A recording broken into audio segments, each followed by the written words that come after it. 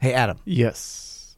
Spoo bop, boo da bop, ba stoo bop, boo boo ba boo bow.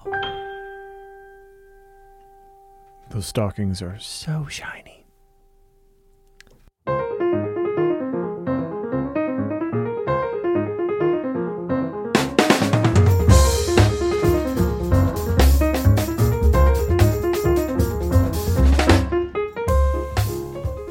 I'm Adam Manis. And I'm Peter Martin. And you're listening to the You'll Hear podcast. Daily music advice and inspiration coming at you. Oh, I'm feeling inspired today. And if you are, maybe go to openstudiojazz.com and check out all of our courses. Peter has a weekly piano lesson that he's been doing for like 19 years or something. How long have you been doing this? Yeah, I first did it on a Super 8 camera with no sound. Actually, you did do it on one of those like little, what was it, like a flip or something? Flip cam. Woo! Flip cam. Square. Oh Square. my gosh. I got HD, one of those. Not HD. I got one of those 480p. Christmas 2008 or something. Yeah, so that would be about when, no, I started a little after. I've been doing it about 9 years, going on 10 years. That's pretty awesome, man. Yeah. So you have like 400 something lessons up there. Anyway, go to openstudiojazz.com and check out all of our piano courses. Check out the Piano Access Pass. Super popular.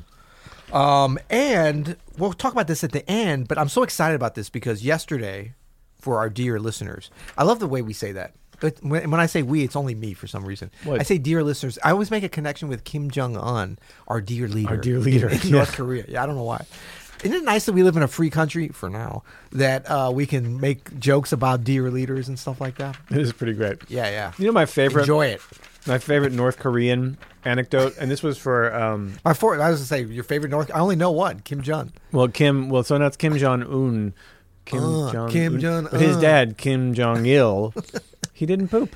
That's what the official... He had no butthole. The official party line was he never went poop. Isn't that crazy? That's amazing. I Man, mean, that's next level. You know, that's some good leadership there. That's a dear leader. That is a dear leader when your whole country is convinced you know don't why? Because you're defecate. so busy leading, you don't even have time to take You a don't crap. have time for nothing besides just being awesome.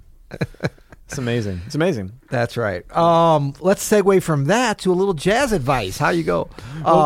Yeah, we're going to talk about this at the end, but I just want to throw a phone number out there. Oh my God! Here we go. Okay. Because you didn't know about this. We talked about this yesterday. We tested this. Leave us a voicemail. Give us a call. Actually, we may even, if you know when we're recording, if you call while we were recording this in our secret bunker, also known as the Pod Suite, We'll put you on. we will. Well, can we do that? Sure. Yeah, we got we enough could try. cableage around here.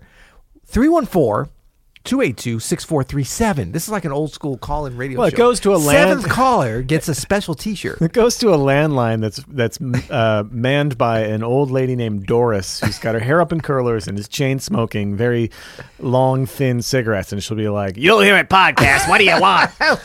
Who do you want? Adam or Peter? Yeah. Line 1 press 1 for Peter. Press 2 for Adam. Daily jazz advice. What's your problem? That's how that goes. Yeah. It's 314-282-6437. Yes, but we do have a nice salutation or incarnation or whatever you would call the beginning of the situation with both your voice and if you just want to call up and hear both our voices. It's and not say my hi. voice, man. You know what? It's You can not my text us voice. at that number too, I think.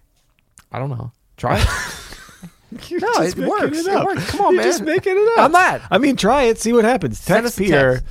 text. Well, no, that's not my number. But text us. It will come to us. It's the If chain Doris smoking. It's texts you Doris's back, number, right? what do you want? What do you want? So, what are we talking about today, dear leader? Today we are talking about clapping with every emphasis on... No, we're talking about tips for playing with a big band. Actually, you know what? Talking like this is a little bit like comping with a big band, if you think about it. No, you have to clap really loud so you can't hear what you're saying. Then it's like comping with a big band. Yeah. I can't hear a damn thing.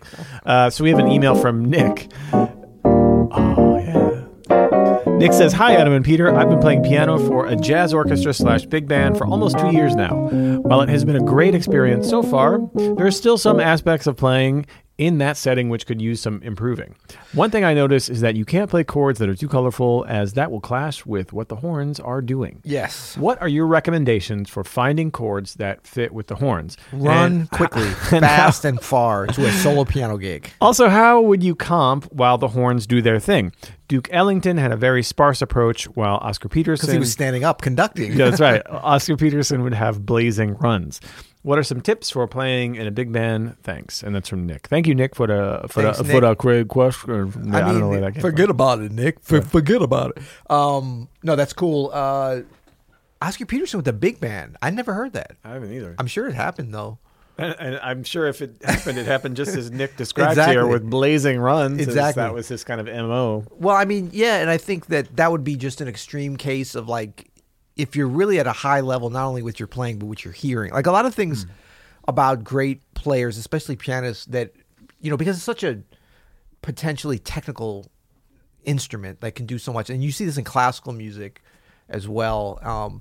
The piano, like great pianists, dazzle us with their technique. For sure. So, and with the velocity and the amount of things, and that, can you get 4 or even 5 voices going? I mean, Bach was writing 3-part, 4-part fugues, and like so many great things can happen.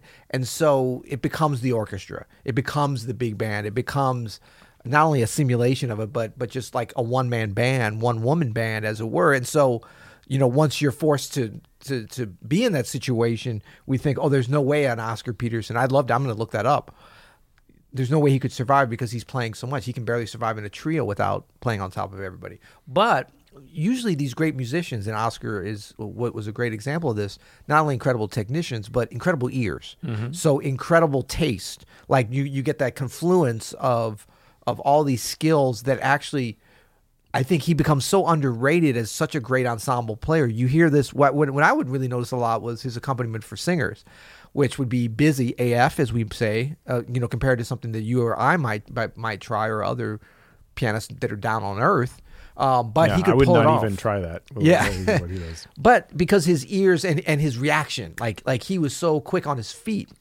He may not have been light on his feet, but don't get that confused with him being very quick on his feet, because he was. Yeah. I mean, and even, when he had his health issues later on, I got the pleasure of seeing him play live several times at different points, but I heard him when he was quite sick at the end, but incredible instincts and incredible reactions. I mean, just uncanny. And so I think that a lot of that comes from the ears, and combining that with incredible technique, and then the incredible musical, sensitivity, and then just a command of the instrument. So I think that we can probably rule out being able to play at his level with a big band, but we can take some of those things and kind of fit it in with what's available to us, and really double down, triple down, quadruple, 10x down on listening intently. And I think Nick kind of brings this up a little bit in terms of like, he's already hearing some things. Like, you have to hear how you clash before you can figure out what you can do, but you don't want to be scared. It's kind of like playing with the guitarist. Yeah. You don't want to be so scared that you're like, oh, I can't say anything. It's like if you get a chance to have a conversation with somebody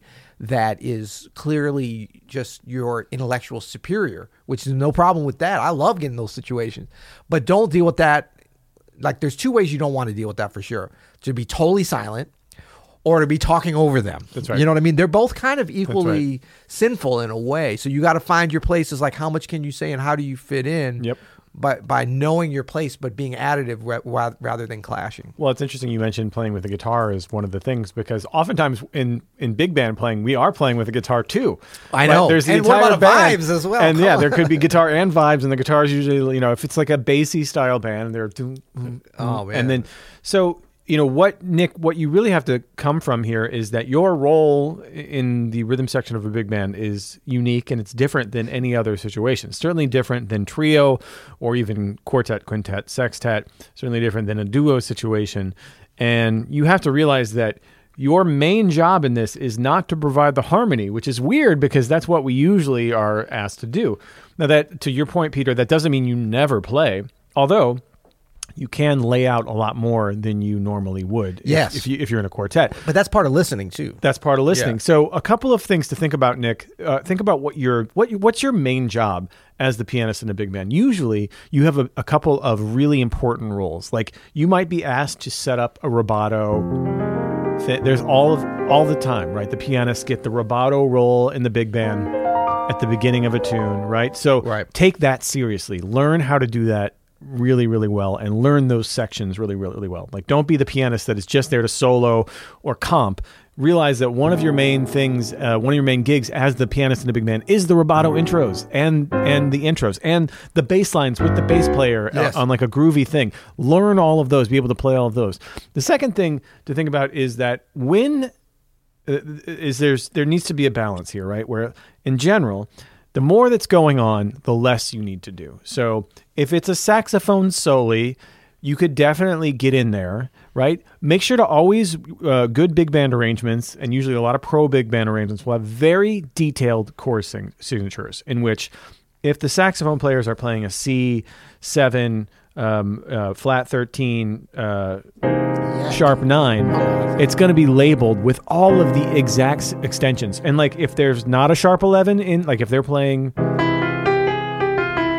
then you don't just add a sharp 11 because you think it goes there, right? Don't add anything unnecessary to the chord change, and that'll keep you out of trouble. Always listen to your ears just to make sure.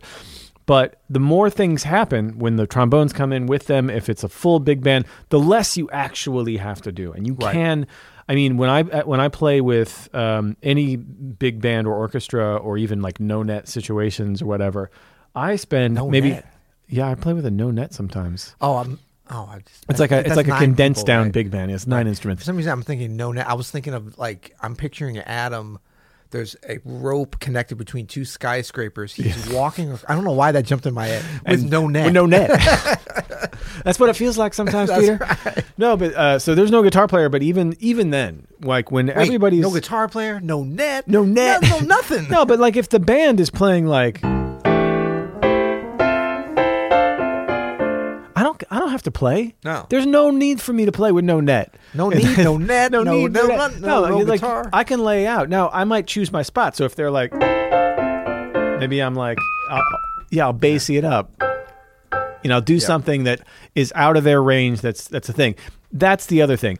The only other role you have besides all of that is to be the best comper that you can be when soloists are happening, right? And comper is a word that we love around here.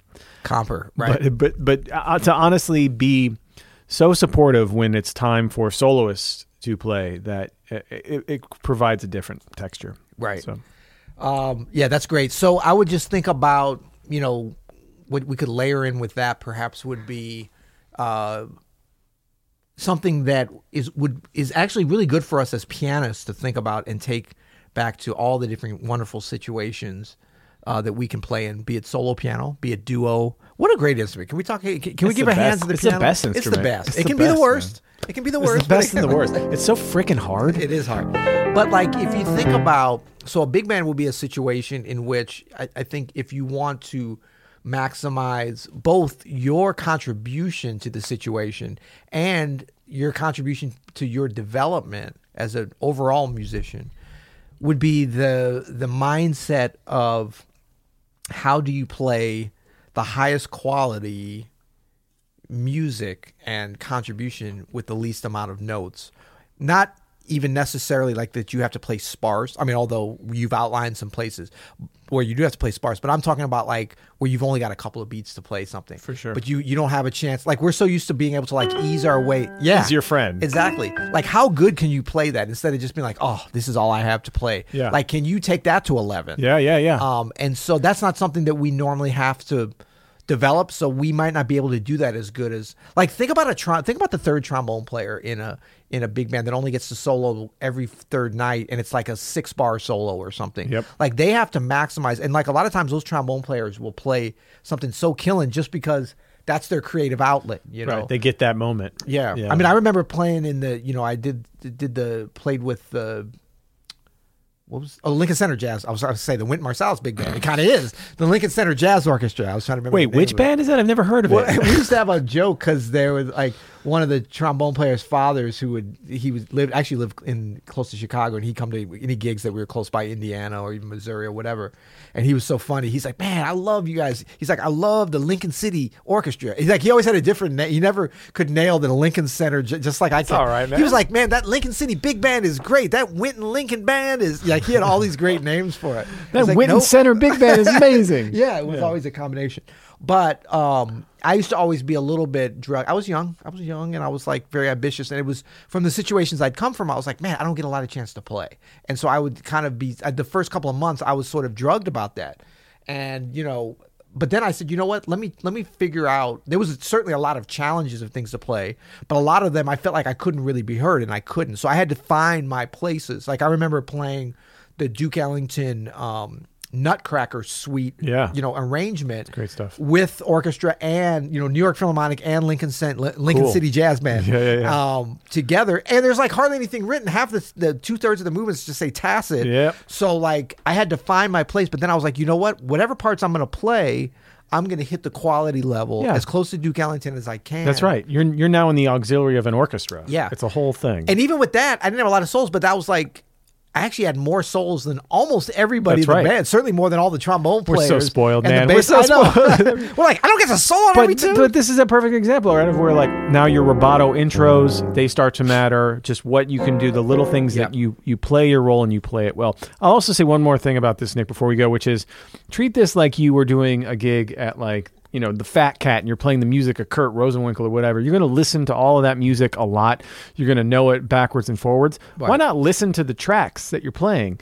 This is like a big thing that doesn't get done in big bands is like listen to the recordings and what is Duke Ellington playing, which you seem to have a handle on actually. So, listen to the Basie band, listen to a bunch of big bands, listen to what the pianists are doing and do what they do. Right. Yeah. That's great. That's great. And one more little thing I'll just say. Oh, okay. The learn the arrangements. Like you might think, I just have to That's learn. what I just said. Oh, I'm sorry. I wasn't listening. I was actually texting somebody. No, but learn them not only for when not to play because you don't want to get in the way, but for when you can play along with it. Did you say that? No. Okay. So, see, give me a chance. Come on, dear leader. Dear leader. I don't defecate. But sometimes it's almost like feathering the bass drum. Like, do drummers have to do it? Can it really be heard? Careful. My mom listens to this podcast. So, yeah, you can feel it. And so sometimes, like, if you really know the arrangement and the voicings and you can play with that saxophone section, even if it's not in your part, you gotta that know can it, be though. supportive. And especially if it's maybe like a little bit less experienced, big band, like you can kind of like, because as pianists, we're still responsible, I think, for knowing the arrangement and being able to do a little bit of direction. One thing We're good at when playing in bands that have a lot of charts or whatever, do yourself a favor, add some sight reading practice into your normal practice routine. I think this is big. I don't do it a lot anymore because I don't do a lot of reading. I'm sorry, I'm pointing very emphatically at you. if you guys can see him, he's very dogmatic. He's pointing at me. And we will get to the next giant frontier. piece of plexiglass between us. No, but really, take this opportunity, Nick, to like incorporate sight reading into your regular practice routine. This needs to be something that you hit on the daily because that's the only way to get better at it. Yes. So anyway, Hit it on the daily. Absolutely. Oh, good stuff. Adam Manis, dear leader. Well, good. Thanks, Nick. Everybody keep the questions coming. And we have... Oh, boy. I'm just checking. Oh, my gosh. We have not gotten any voicemails. Yeah. You know what? Maybe I'm not being clear about this. You've been I've been clear. Maybe people are just like, I don't use my phone for anything but apps and When was the texting. last time anybody called you? Man, anybody. I get calls all the time. You call? Yeah, You like, Joe Biden, Kamala Harris calls me every day. I get texts from them mostly. Yeah. No, I mean I get calls. You don't get calls? I like using this as a phone. Young people forget that these magical devices are not just playing games on and texting. No, this is originally known as a telephone.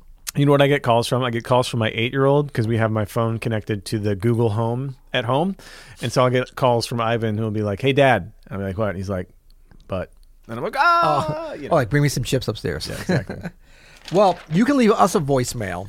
If you listen to yesterday's episode, you will hear what our voicemail sounds like, which is silly because you could just call it and leave us a voicemail. It's like we're like Gary Shandling in the early 90s and we have a service, right? You guys ever have a service? Man, did you ever have a phone? I had one for No, a while. man. Yeah. This is what it reminds me of. It's like we have a service. You know who had, who was that? There was an actor, Bill Murray.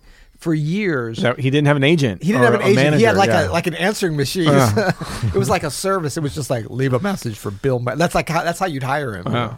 So you can do that with us. Call us at 314-282-6437. Maybe it's because you know what? I just realized why people aren't calling us. Why? It's a toll number. It's not a toll-free number. Yeah, for our European friends, it's going to charge them long distance. Oh, well, so would an 800 number. Are there even? Remember when long distance was a huge deal? Oh, of course. It's so not a big deal anymore. I don't even think about it. Right. Yeah. Adam, dear leader, welcome to the 90s. So 314-282-6437. Leave us a voicemail or a text, if that works. Hit me up on Twitter. We don't know. We don't know if it works. I am Peter Martin.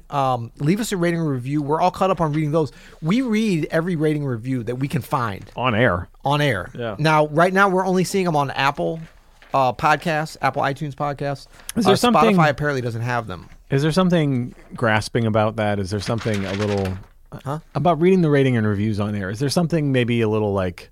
Are we reaching with that? No, I'm just people like. questioning. I like shouting out people to let them know and let us know that they're real people out there listening. I love that connection. I do like But shouting. I'm a good out. person. You, Yeah. dear leader, apparently are not. Oh, sorry. That was a little harsh. But you don't like that? I'm just wondering if it's how's it come across? Well, there's something in it for them. They get their shout out. You know what? Shy people, that's why they aren't leaving ratings and reviews. They don't want to be shouted at. If you don't want to be shouted out, put that in at the end of your review. Yeah, Just no say shout out. No shout out. Yeah, I won't hear it. Yeah, So till tomorrow. you'll hear it.